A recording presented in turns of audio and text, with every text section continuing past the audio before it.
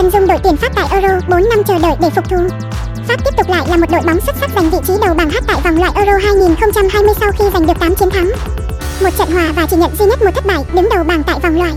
4 năm trước, đoàn quân áo xanh lam đã cay đắng nhận ngôi vị Á quân tại Euro 2016 sau thất bại trước Bồ Đào Nha. Năm nay, họ sẽ quyết tâm mang về chức vô địch sau 20 năm chờ đợi. Tiếc rằng thầy trò huấn luyện viên Didier Deschamps sẽ phải rất cố gắng khi chạm trán một loạt các đối thủ khó nhằn tại bảng F là Đức, Hungary và đội bóng đã hạ gục Pháp để ngai vàng Bồ Đào Nha. Chân dung đội tuyển Pháp tại Euro, biệt danh gà trống go liêu xanh lam, số lần tham dự Euro 10 lần đầu vào năm 1960. Thành tích tốt nhất tại Euro vô địch 1984-2000.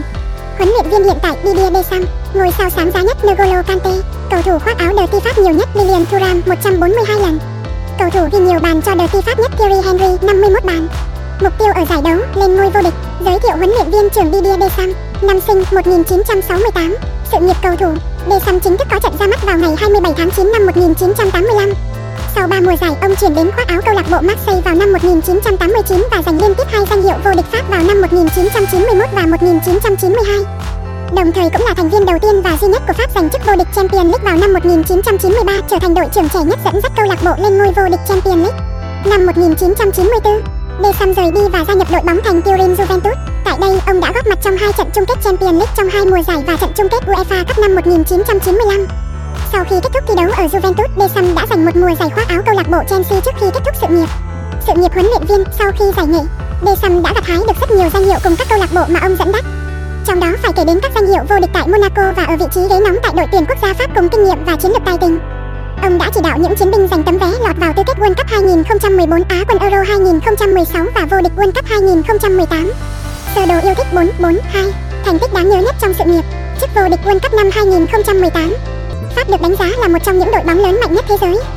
Với việc đang sở hữu bộ siêu tập cúp vàng vô địch World Cup 2018 và Á quân Euro 2016 cùng một loạt ngôi sao thế giới. Có lẽ chính vì vậy mà những chú gà trống go liêu đã mang một tâm thế máu chiến ngay từ các trận đấu vòng loại và đặt mục tiêu đổi màu huy chương tại kỳ Euro 2020 lần này. Bảng F của Pháp chính là bảng đấu tử thần khi quy tụ một loạt quán quân World Cup 2016 đội tuyển Đức, nhà đương kim vô địch Bồ Đào Nha tại Euro 2016 và Hungary.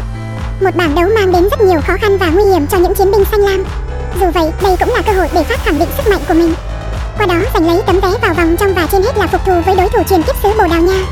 Danh sách triệu tập dự kiến ngày 18 tháng 5 vừa qua.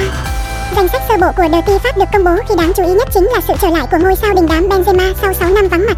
Lịch thi đấu bóng đá của Pháp tại Euro: 2 giờ 16 tháng 6 năm 2021. Pháp vs Đức: 20 giờ 19 tháng 6 năm 2021. Hungary vs Pháp: 2 giờ 24 tháng 6 năm 2021. Bồ Đào Nha vs Pháp.